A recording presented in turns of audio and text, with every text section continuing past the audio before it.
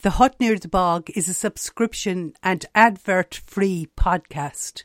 Please help us keep it that way by either donating or purchasing products from our store. Or alternatively, you can give us a rating and review on Apple Podcasts. Just follow the link in the description below. Thank you, and we hope you enjoy the show. Welcome to The Hut Near the Bog, the podcast where a life and business coach and a philosopher discuss various aspects of human existence by drawing on the wisdom of old Ireland as well as their own expertise and life experiences. In this episode, we explore grief through the philosophy of Stoicism. We then explore the waking tradition in old Ireland and in particular the practice of keening. Finally, Sheila tells us about her experience of grief and why now, more than ever, it is so important to facilitate the grieving process.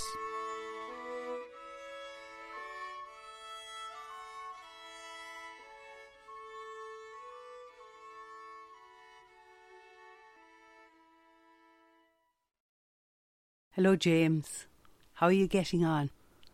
Not too bad. I'm a little bit fed up with this lockdown, but I'm glad that they've started to lift the restrictions, and I'm really looking forward to the day I finally get to say hello and give my partner a big hug. I'm excited about that.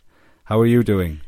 I'm doing grand, James. Yeah, I am doing grand. Obviously, my life has changed somewhat. However, I really believe that in the absence of meeting people, which I love, I have made up for the time that I didn't have to spend with nature. For example, the other morning I went over and recorded the sounds of the morning over beside the bog. And I think it's about making the most of every day. I'm really conscious that life passes quickly, and I like to see that every day has a little bit of productivity. The other thing is I'm tending to listen a little bit more to the radio because normally I would hardly have time. But I notice every programme almost that something comes up about grief. And that got me thinking more about grief. And I was thinking, gosh, I must ask James what the philosophers have to say about grief. Well, the first thing, or at least what springs immediately to mind, is Seneca the Younger. He was a Roman philosopher from around the 1st century, and he, amongst other things, he was a statesman and an advisor to the Emperor Nero, of all people. But he wrote a letter to one of his contemporaries called Marcia, and she had lost her father to suicide and had lost both of her sons as well. And she had shown resilience and fortitude in the first two deaths, but found the third death quite difficult. And so Seneca wrote a letter to Marcia saying that he was going to take her grief to battle. And he effectively wrote a letter to her outlining logical arguments as to why she needed to overcome her grief and show the resilience and fortitude that she had initially shown in the other two deaths. And before I delve a little further into that, perhaps it's best to outline the philosophy that underpins Seneca's arguments. So Seneca is a Stoic philosopher, and Stoicism was a philosophy that it has it's come in and out of popularity since its inception in the 3rd century BC by the philosopher Zeno. And effectively, Stoics, people may be aware of Stoicism because it effectively it prescribes a particular type of developing a particular type of attitude. So when you find yourself in dire circumstances, you have no control over those circumstances, but the Stoic philosopher would argue you do have control over yourself and the kind of virtues you pursue or the attitudes you develop in relation to those circumstances. And the reason why they argue for that is because Stoics believe that we are part of an organic whole, that we are just very small parts of an organic whole, and that this organic whole is infused with divine reason. And because it has a reason, it has a what philosophers would call a telos or telos. It has a purpose. And because it's divine reason, it's also the ultimate good. So this purpose that it has is moving towards the ultimate good. And so Stoics would argue that even though things that may happen to us throughout our lives that we perceive as bad that happen, they say, well, if you look at it, if you're able to look at it through the larger whole, you would see that it's not necessarily a bad thing. It's just something that has to happen in order for this larger organic whole to fulfill its purpose, or to reach its telos, its end. So Stoics then effectively argue that the only thing we have control over, as I've just mentioned, is ourselves and the kind of attitudes we develop. And so they argue that things like fortitude and resilience are things that we should focus on developing, and that will allow us to effectively be happier even when things around us aren't going so well. So to bring that back to Marcia, or Seneca's letter to Marcia, he puts forward some arguments. For example, he argues that that she should be grateful that she still has 2 of her daughters left, and that in fact that because death is a release from this world where evil resides effectively and where these vices reside, that he's actually in a sense been freed. So death necessarily isn't a bad thing, is what Seneca is saying. He also argues that her son has himself fulfilled his purpose, or telos. So there's not just this larger telos or purpose to this organic whole. We as sparks of divine reason also have our purpose and telos. And so he says that our life is long only insofar as it is enough. And so he argues that her son has fulfilled his purpose, and so death has come for him. He's no reason to exist anymore.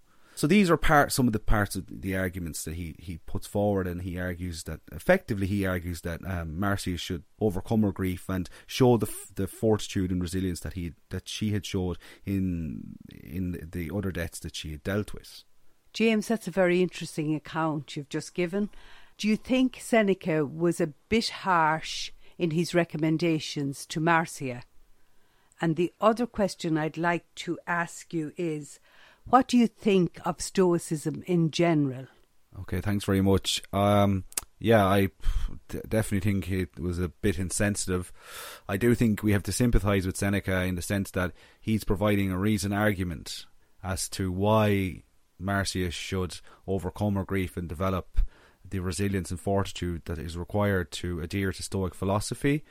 So I think he's perfectly consistent in that sense, but I think really what he's done is failed to capture the experience of grief and what it actually is.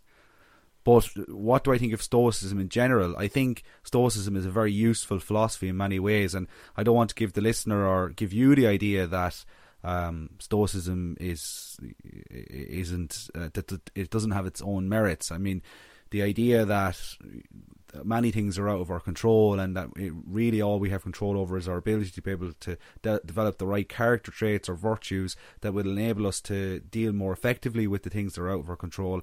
I think that's a useful thought, and certainly I would sympathise with that view of Stoicism. But I do think that this account of grief that Seneca outlines, or the arguments he provides for Marcia, show the limitations of Stoicism.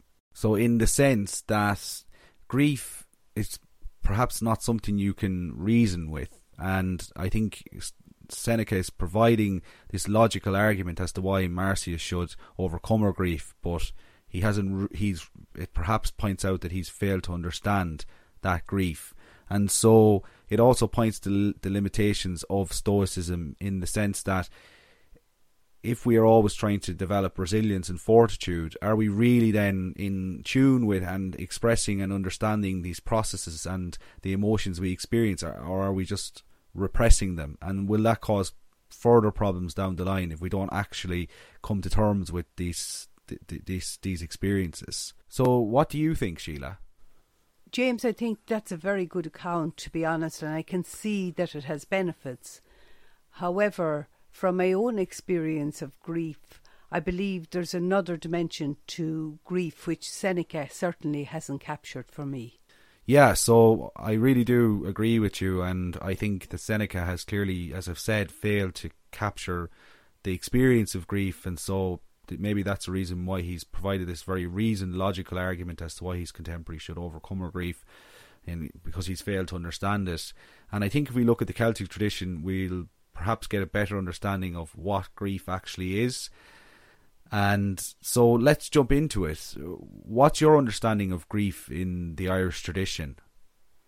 Well, my understanding of grief in the Irish tradition was that it was a community event. Somebody died in the locality, and the first thing that happened in the house was the clock was stopped because the time had run out for that person. The second thing is there was always one or two people who were assigned the duty of preparing the corpse so that the remains were on display, and the bed was done up really beautifully with the crucifix and the blessed candles and flowers. The blinds were pulled and there was a notice put up on the door with a black bow that this person had passed on. So that's the first thing. Then, having prepared the corpse, then the house was open and people came, paid their respects, sympathised with the bereaved family, and then had almost a festive atmosphere in that there was food and beverages and stories and sometimes even a bit of music provided, right? So it was a coming together of the community. So I believe in doing that, it gave people the opportunity to reflect on the person's life, to recount stories, and even to tell little anecdotes that had happened throughout the life that maybe the family weren't even aware of. And I believe some families got a lot from that for the simple reason that everything was in lockdown, even the fact that the blinds were pulled and all the rest. So effectively, people got the opportunity to grieve and to remember and to understand that the corpse was still there in the house, and it was almost giving them a chance to come to terms with the fact that this person had died. So what do you think then is the difference between grieving back then and grieving now? Well, in the recent past, a lot of people bring the corpse to a funeral home, which means that they grieve in that capacity rather than in the house. And I believe by grieving in the house, it was more personal, it was more community based, and people, it was almost like the Mehel system in that people came and they helped out. And at the same time, they chatted and talked and made sure that everybody was fed and watered, as they say, while they were in the house. It was almost like if you refused a drink, people would say, you know, there's a blessing in a glass of water. So it was very, very much that kind of thinking. So would you say that it was more community-based and now it's perhaps more private? Yeah, it was much more community-based, even though some families have still retained the tradition and give the person that's deceased a really good send-off in the tradition of the old Irish wake. But in general, a lot of people use funeral homes now, and I believe that dilutes the grieving process. In what sense? In the sense that people come, they pay their respects, but they don't have the opportunity to tell the stories and to grieve with the family and to spend time with the family and to support the family. Well, they support them to some extent by being present, but I believe that it was a longer period of support when the house was open.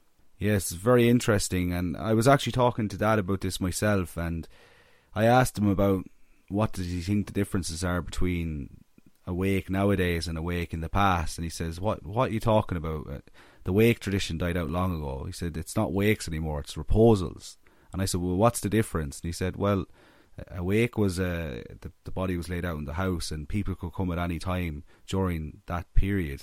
And I know that he didn't say it was 3 days long, but I know from the bit of reading I've done and stuff like that it was a 3-day event traditionally, where the body was laid out, because people believed, it was an idea that came from the Celtic tradition as well, that it took 3 days for the soul to leave the body. And so people sat beside the body and carried out a vigil in order to allow the soul to leave this world and go to the next. And it was also celebratory. People came, they drank, they drank some whiskey, they told stories, and people could come at any time. You know, nowadays it's a reposal, there's a set time, but then people could come at any time during the night. People would come and go. And it sounded like a very interesting event. Again, it was the idea, it's like the Mehel, it's the people coming together, helping each other through these events, these major events, whether it was trashing the corner, helping someone go from this life to the next. And I think that's really fascinating. So I think we've kind of talked a bit about the celebratory aspect of the wake. We clearly see that the wake was a central part of the wake was this community, the sense of community and the community coming together. What about the more solemn aspects of the wake? How was grieving actually facilitated? Yeah, of course there was a very solemn aspect to the wake as well.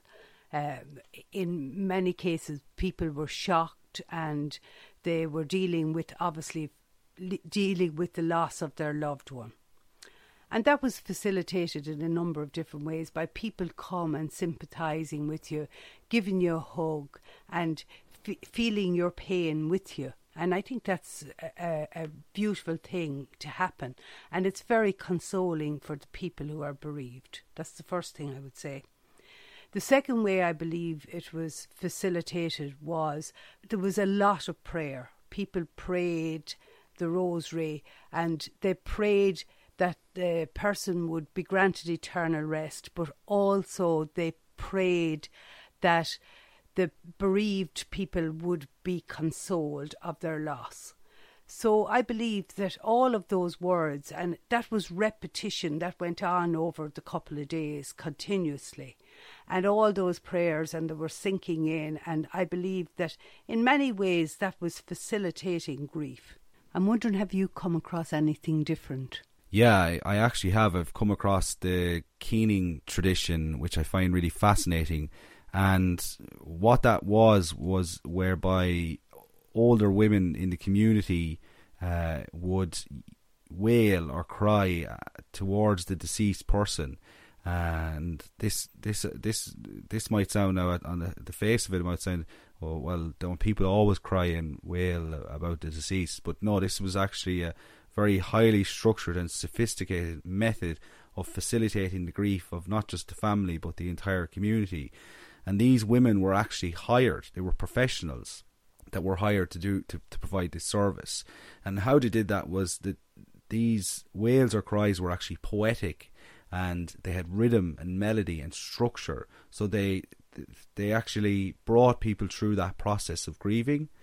And the other thing about it is that when we talked about the community, they were central to the community. They brought the whole community together through that process of grief. So again, we see how the community was so central again to grief in the past, and how grief now has become perhaps somewhat more private, but grief back then was very much a burden shared by everyone. So how is keening different to what Seneca was saying about grief? Well, I think it's very different to what Seneca was trying to achieve in his letter to Marcia. What Seneca was trying to do was provide a logical argument, a philosophical argument as to why she should overcome her grief. But I was actually listening to a recording from someone who was explaining the process of keening, and what they said is that it took what was in your head and brought it down into your body, and that you mightn't be sad at all at a wake, but the keener would actually bring you into that process. You'd start crying because it was so sad. What it signifies is that grief is something that's very much visceral and something that's in the body and something that needs to be worked through emotionally and not rationally. It's something that's very emotional. And so what his approach was this rational approach to grief, but really what the keening shows us is that grief is an emotional experience. And there's actually a philosopher who can help us understand this a little bit more. His name is Joel Kruger, and he didn't live 2,000 years ago. He lives right now. He's a lecturer at the University of Exeter in the UK. And he doesn't talk about keening, but he talks about music and music's ability to be able to scaffold our emotional consciousness and allow us, bring us through and experience new things. Effectively, allow us to have new emotional experiences. And that to me sounds very like what the Keeners did. So the Keeners were people who had experienced grief in the past, and they had practiced this tradition. They had become experts in this poetry or wailing or crying, which had rhythm and melody. And it's what effectively then what they did was they allowed people to go through the grieving process. Some people say that at the beginning of a grieving process you might feel numb. So you might be not feeling anything when you first walk into the wake, or you might be a member of the family not feeling anything. But what the Keeners did was they pulled the grief out of you and made you go through the different stages of grief. And that's Kruger says something similar about music. The other thing, what Kruger says about music, he says it's world making. And what he means by that is that music allows us to create spaces and worlds and to have experiences. So for example, you might be in an office, and you might be a busy office, but you'll put in your headphones and that will block out all of the other noise. So it creates a world that allows you to work conducively, right? So what the Keeners did was they created a world and they created an atmosphere and a world which allowed people to grieve, to actually go through the experience of grief, which is fascinating, I think. And also, what music does is it synchronizes people. It creates social cohesiveness. So the Keeners didn't just create a world; they allowed people to synchronize in their grief. So through this wailing and crying, they allowed the whole community to experience this grief, not just the family. And that's why it was a community thing. Grieving was a community thing, and it was something the whole community went through together. And the Keeners, they weren't just somebody you hired. It wasn't just a service. They were leaders of the community. That's my understanding of it. That they were leaders of the community. They fulfilled a similar role to what a priest did, but they didn't get the same credit. I don't know what you think. Well, I really think it's fascinating. It's just amazing to think that those Keeners seem to have such innate wisdom.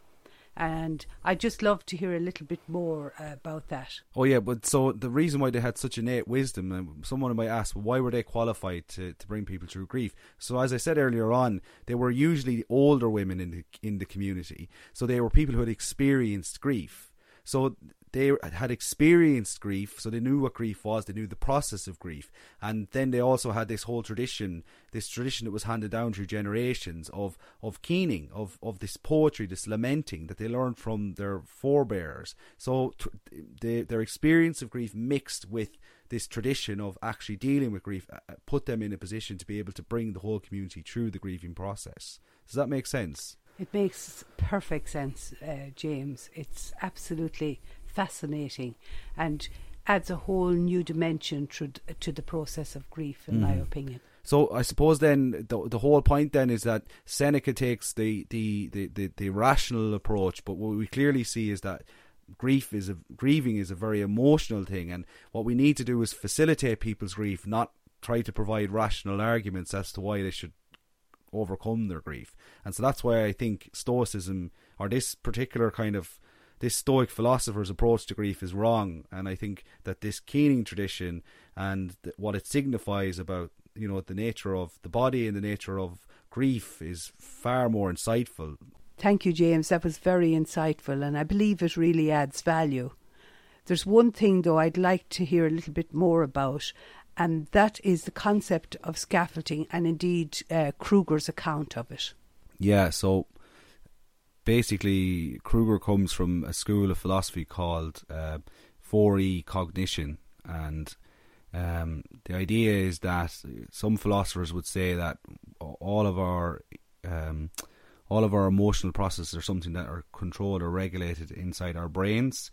But these guys, which I would be sympathetic with, suggests that actually part of our cognitive processes and our affective process or emotional process are something that we can offload to things in our environment around us. So that means that our cognition and affectivity, or our emotional consciousness and our standard consciousness, if you want to put it that way, are things that extend beyond our bodies. So we incorporate tools and different things like that into it.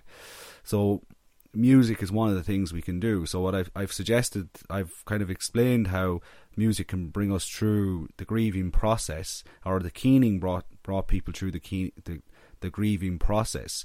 And what that means is that music is something that's obviously keening, or music in this case, is something that's already something that's highly structured, and is something that's meant to express an emotion or express a feeling, right? So the keening, what we do is I don't think people were thinking like this when they did that, but this is the way I think Kruger or someone working in this area of philosophy would explain it, that what we've done is we've hired these people to scaffold that experience for us. So someone who has the experience and the skills to understand the actual structure of grief can put a scaffold around our own experiences and allow us to work through the process of grief. Does that make sense? Yeah, that makes sense. All right. Yeah. So that's kind of that's what he would say, and I think I agree with him, and I think that's what people were doing. That's exactly what they were doing back in the day. They were asking these people who had these experiences, who had this training from the particular Celtic tradition, who were able to scaffold the community's experience to bring them through and bring them through the grieving process. And I think that's really interesting. Yeah. It is interesting. Clearly keening facilitated the grieving process. Why do you think that is, James? It makes me think of John O'Donoghue and something he said about music. He said, I have to paraphrase here, but this is the gist of it. He said, music is able to say things that language could only dream of expressing. And what does he mean by that? Well, I think that if we look at grief, we see that it's something that's very visceral, it's something that's very much contained within the body, and it's very emotional.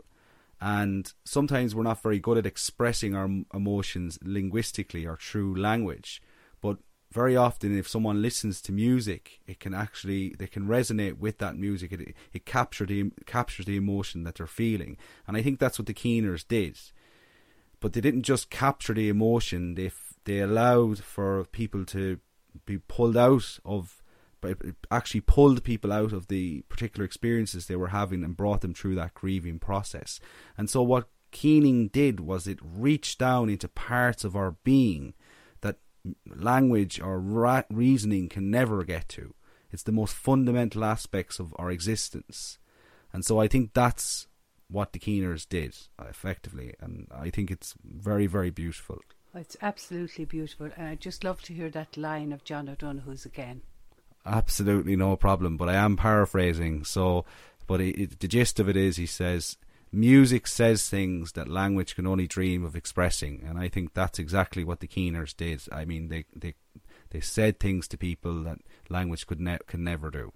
That's just fascinating. Mm-hmm. So Sheila, considering the conversation that we've had so far, how does that relate to your experience of grief in a professional setting and your personal experience of grief?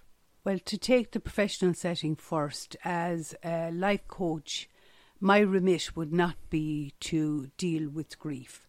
And if somebody came to me crippled with grief, I would suggest to them that they go to a grief counsellor, because they're trained and qualified to deal with that. So that's the first thing. With regards to my personal experience, yes, I have a number of bereavements in my life, the most recent one being my mother, and that was last year. Okay, so the feeling I would have had initially was, while we were expecting her death, a feeling of numbness, feeling that this person who was such a major part in our life wouldn't be with us anymore. So that was a big wake-up call. And if I was to relate it to what you have spoken about, First of all, about Seneca, and he had a very practical approach he felt that resilience was key. And I believe resilience is a big part, and I believe that I was fortunate that I had a mother who built resilience in her children, so that was a help.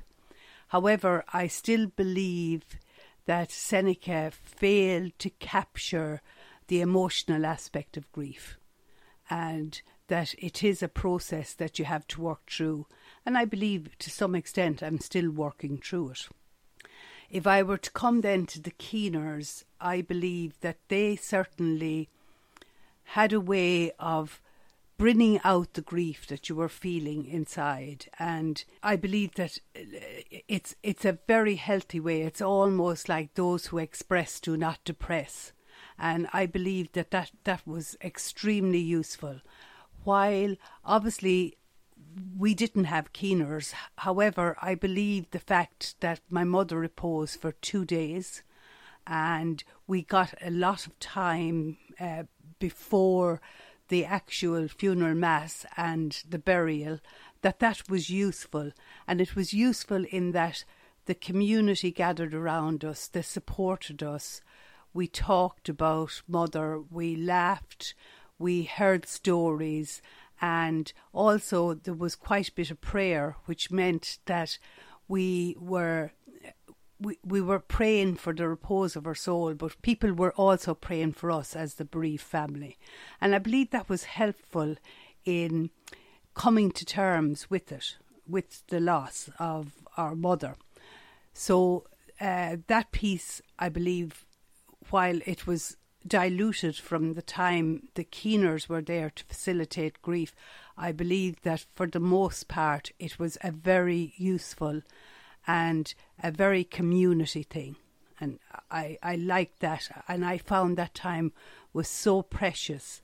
And while we were in mourning, I still enjoyed that whole process. I thought it was wonderful having that time. That time was so precious. And also the fact that you knew that she was there and we wouldn't see her again. That was the sad reality of it. So every moment was precious. And then the third piece that you talked about, or the philosopher you talked about, was Kruger, who talked about how music was such a great way also, and I know that was in relation to the Keeners, was such a great way of bringing the emotions to the forefront. And I believe the fact that we had chosen really nice music that was reflective of our mother for the ceremony, that again was another way of helping the grieving process for me. Okay, so I would say all of them have their merits, in my opinion. And of course then, you know, from a personal perspective, obviously the grieving is not over when you bury your loved one. Like, the grieving goes on indefinitely, in that something might remind you, or something happens and you shed a tear. But I think that's all healthy. And for me, I have no difficulty in shedding tears, in that I feel they're an expression of the loss that you have suffered. That was lovely, Sheila. Thanks very much for sharing that. I'm just wondering then, what is grief for you? What would you say it is? Well, grief is an aching of the heart anyway, I can tell you that for definite. It's a loss, it's the pain of loss, and there's no doubt in my mind that that's what grief is. Like, it can have a lot of different effects. Your body can feel numb, you can burst into tears without any notice, because there's something that reminds you, or you think about something that your loved one has said, and it hits you at different times, and sometimes you cope well with it and sometimes you don't cope as well. No, I can understand that. You know, I was thinking about it earlier on, and I was thinking about, you know, something I said earlier about the way music or the keening can reach down into the most fundamental aspects of our being and say something to us that language can never say. But like for me, you know, talking to you and talking to other people about it and just doing a little bit of research on the topic, I've kind of come to realise, and correct me if I'm wrong, but I think that grief really is what it is it's at this most fundamental level of our existence, of who we are, of our experience. It's about acknowledging a change, a significant change or loss. Does that make sense? Yeah, it really makes sense. Yeah, of course it is. Yeah, it's trying to come to terms with a major change in your life. Indeed. Well, there's this philosopher, his name is Thomas Fuchs. He's actually a phenomenologist and a psychiatrist at the University of Heidelberg in Germany. And so I come from phenomenology, as you're aware, but I'm very much sympathise with this account. But he said, I'm not going to give a substantive overview of the account, maybe just draw on some ideas. But, you know, what he says is that because effectively when we're born, you know, if we take it to your mother or we take it to any relationship we have a style of interacting with people, and that style of interacting, it kind of constitutes a part of ourself and becomes part of our body. And I don't mean the objective body, but the lived body, our body, the body we experience. And that when someone dies, that we lose all of those forms of interaction, and so we actually lose part of ourselves. And sometimes people actually compare grief to this bodily pain, where it's like somebody's ripped, it's heartbreak, it's ache, your body aches, it's sore. So you've lost that part of yourself. How does that relate to your experience? It definitely relates to my experience in the sense that I feel part of me went with Mother. You know, she was it was almost like having one of my limbs torn off. And I know, speaking to other members of my family, they would give the very same account. You know, another thing that Fuchs says, I think is very interesting. He says that there's this, that we experience two presents, two realities. There's the reality where we experience at the intellectual level, where we know that the person is dead, but at this pre-reflective lived level of experience, where we're not reflecting, we feel that they aren't dead, that they're not gone, that they're still there. There's a presence. So grief, there's this desynchronization between these two realities, you know. So it's coming to terms with that. Part of it is about, again, as I said, it's this most fundamental aspect of who we are. It's about adjusting to that new reality. Does that make sense? It does. But let me hear that again, James. I wouldn't mind, because that's a lot to take in. So just give me that again. Yeah, sure. No problem. So basically, there's phenomenologists would say that there's two kinds of time. There's objective time, and there's time at the intellectual level where we can look at a clock and say it's 2:10, and I need to do this at a certain time. And then there's lived time, the time we actually experience.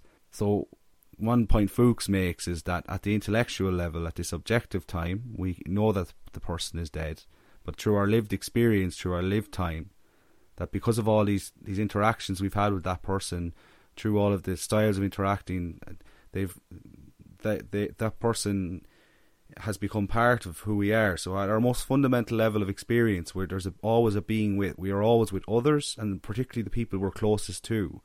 And so they're always with us in some sense. We're always thinking about them, or anticipating, or knowing that they're around at some level, at the periphery of consciousness. They're always there. So when someone dies, it's very hard just to change that, because that's styles and modes of behaviour that have built up over such a long period of time. So when we experience, it's not like we go, oh, that person's gone now, so I can change all of these, all of these habits I have. It's habituation. So there's a conflict between these two times: the objective time where we know the person is dead, and at this lived time, or our lived experience. So what Fuchs says is that this creates an ambiguity of two realities: the reality where the person is dead, and the reality where, well, for us, they're not dead. We might feel their presence. We might feel like they're there with us. And that creates this uncanniness. So uncanniness is this, it's something that feels familiar, or something that feels strange but familiar at the same time. It's ambiguity. It's weird. It's a weirdness. Does that make sense? Was there a weirdness to your experience of grief? Yeah, there was. Again, while I knew that my mother had passed, obviously I witnessed her remains there for 2 days, so it was very much sunken into me. However, I still felt she was present, or indeed I might pick up the phone because I was used to picking up the phone, and I think I could give her a call, and suddenly it would dawn on me that no, I can't call her anymore. So would that be the kind of experience you're talking something about? along those lines, yeah. Yeah. The other thing I think is interesting, just to bring it back to the keening for a second. So when I talk about this weirdness, that experience, we all have those weird experiences sometimes. When something feels strange but also familiar, we're not really, it kind of makes us feel unnerved, or there's an ambiguity to it. But what I was listening to, again, those recordings of the keening and people who talked about it, and a lot of them said it was beautiful, but it was really weird as well. And I think that's very much signifies grief, because it is something that's very weird. There's this ambiguous experience where we feel that the person is still with us, but we know that they're not, and that creates a weirdness. And I just think the fact that people were saying that even the keening was weird, it creates the uncanniness. But really, what that's doing is it's signifying to the person, it's making you feel that this is part of the experience of grief. It's normal to feel this way. That's what the keening did. That's what the weirdness is about. Mm-hmm. Does that make sense? It makes sense, all right, yeah. But it certainly makes sense. But having said that, obviously everyone experiences it in a slightly different way. Indeed. I accept that point. So excuse me for going on a slight tangent there. I mean, that's obviously a couple of things that Fuchs has to say about grief. What do you think? Yeah, I believe he has captured it, to be honest. I think he has captured it in the sense that, your head is telling you the person is gone, they're gone, but at the same time, that sense of presence is there, and the habits that you have become familiar with, it's very difficult to break them. It's almost like cutting the cord again. So that doesn't happen overnight. It's a gradual process, and to say time is a great healer, and that's probably the reason, because it fades a bit as time goes by. Would that make sense? Indeed, but I feel like it's very important to go through that process. So if you're not able to go through the process, then it's going to create problems, and perhaps that's something we can relate to in our current situation. I have really grave concerns for people out there. I really feel for people. It's bad enough that you've lost someone, but are people being able to grieve properly right now? I wonder, are they? Yeah, well, unfortunately for those people, it's a very difficult situation, and I can only talk from my own experience, because I believe, looking back, my mother died the 6th of January 2019. The fact that we were able to go through the ritual and the process, I believe that was great consolation after. So it is difficult for people, and obviously I'm not qualified to tell people how or what they should do, but it is a difficult situation, and I think people generally acknowledge that, and I hope we find a way to help them through the process. I hope so. I think something I've learnt about grief is that, it's become very private, but it was very community based, and I wonder, is that a good thing that it's become so private? It's also obviously become much more moderated. There was a certain amount of moderation in your grief, but the keening wasn't moderation. It was about a time when people were allowed to express this extreme emotion and get it out of their system effectively, but it was the whole community that did it together. And I don't know, I mean, just some reflections on what's happening at the moment. I think people aren't allowed to, they're not allowed to grieve properly their loved ones because of these restrictions that are in place. And I think we as a society, we need to be really aware of that, because when it comes to the end of this COVID-19, to the end of this pandemic, there's going to be a lot of problems, after effects. But one after effect we need to be aware of is that there's going to be an outpouring of grief, I think anyway. And I think we need now to be thinking about, we need to be proactive. We need to be thinking about how it is we're going to counteract and enable all those people to actually facilitate their grief. What structures are we going to put in place as a society for those people? So that's something I've been thinking about whilst thinking about this particular topic. I don't know what. Yeah, and I can understand why you're thinking like that, and obviously I don't have the answer, but I believe first of all it has to be acknowledged and it has to be expressed, because as I said earlier, those who express do not depress, and I believe that there's some way it has to be some way found to facilitate that grief, because by giving people the opportunity to express it. And if you go back to the keening, that was really what they were doing. They were touching at your heartstrings and allowing you to express it. And I think we have to find some way of expressing it and acknowledging those people who were so dear to the people who are bereaved as well, that they just didn't disappear off the earth. Well, that's the thing, and I think that's part of, so that ambiguity, that part of that ambiguity that Fuchs talks about. So the actual corpse, the dead body, that's something that grounds you back in reality. That's something that allows you to, even though you feel at this fundamental affective level, this very emotional level, that person is there and with you and isn't gone. They're not dead. They're merely absent. But the dead body, that brings you back to reality. And it allows you to move through the process. And what's happening at the moment is people aren't even seeing the bodies. Their bodies are just being, they're as far as I'm aware, the bodies are just being put in coffins or in whatever apparatus is used, and people aren't even getting to spend time with the bodies of their loved ones, and that creates an issue. I think that's going to create a massive issue, because so what it is that you need that in order to overcome and go through the grieving process. And if you don't have that, then it actually stops you from grieving. That's what Fuchs says anyway. Yeah. So I think that's going to be another issue after all this is over. Yeah. But just really, I suppose, to go back to reality, it's the equivalent of war times. And if you think about, people had to cope with those kind of situations in wartime as well, where sometimes the bodies weren't even recovered, and they had no resting place. If you go to the tomb of the unknown soldiers, you see just bones.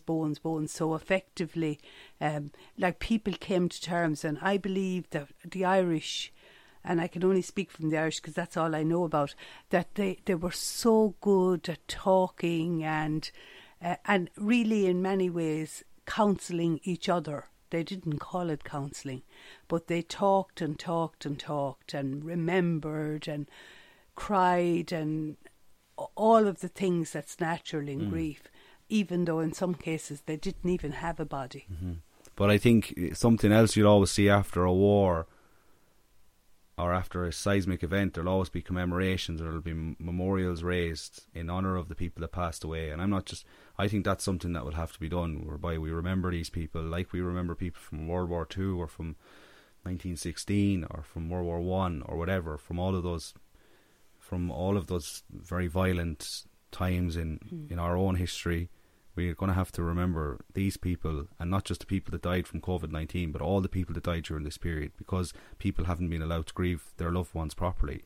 So even though grief has become something that's very private, the only way I think to circumvent the kind of issues we have now is to make grief very public again, and come together as a community and facilitate people's grief.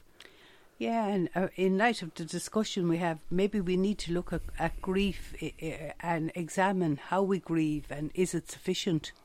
Yeah, I wonder myself, is it sufficient? I don't know, and it's something I can't answer right now. But what I will say is that in learning about the keening and you know, I knew about keening before, but I didn't, you know, I had to do a little bit of work on it to understand it. I was just fascinated by it, really fascinated by it. And I think it sounds to me like such a healthy way of grieving, because it's really just dealing with the raw emotions, and it's leaders in the community, it's people who know what grief is and who have this whole oral tradition that facilitates grief, and they bring the community together and bring everyone through the grief together.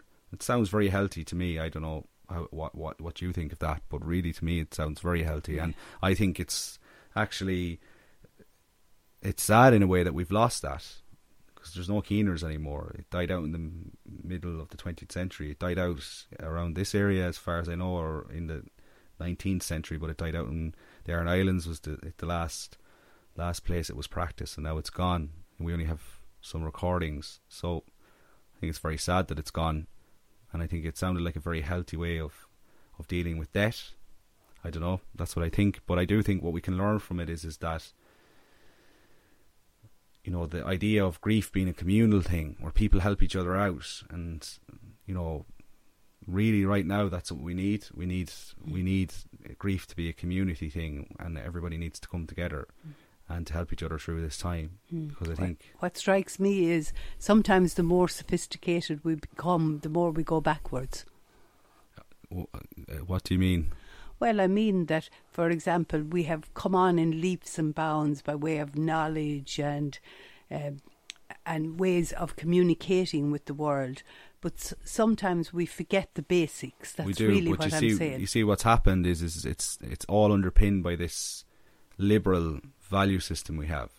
So liberalism is all based on the individual and the family unit. Margaret Thatcher said in the 80s, there's no such thing as society, there's just the individual.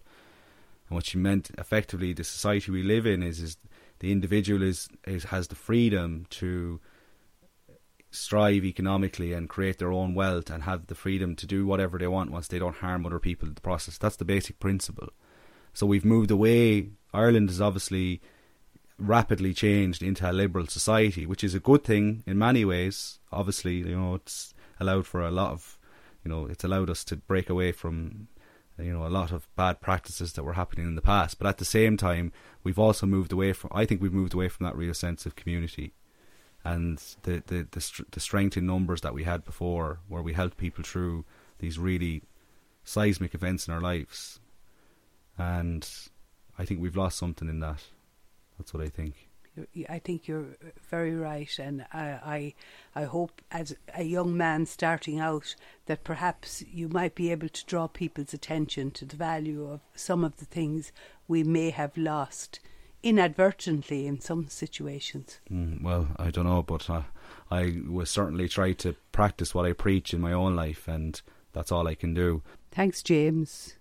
I wish you the very best of luck. And I'm just wondering, have you any final thoughts on what grief is? Well, first off, I suppose I'd like to say that grief is clearly something that's multifaceted and complex and different for people. But there are a couple of things we can say, I suppose. I think Seneca, in adhering to his philosophy, takes Stoicism to its extreme and I think outlines the wrong approach to overcoming grief. So I think logical arguments aren't necessarily the best thing. In saying that, I do think that perhaps a bit of resilience and fortitude is a good thing. But clearly we've seen from the Keening tradition that grief is very much an emotional experience, and it's a process that one needs to be worked through, and that we need people to help us work through that. And the sense of community in Ireland, in the past in particular, helped people through these tumultuous events in their lives. So that's what I think grief is, at least to some degree anyway. What do you think grief is, Sheila? Yeah, I think I can't add much more to what you've said, James. However, I just really reiterate, it's certainly the pain of loss. It's a process that you must work through. I also believe it has to be acknowledged. And I believe one way of acknowledging it is through tears. I think there's a lot of therapy in tears, and not to be afraid to cry.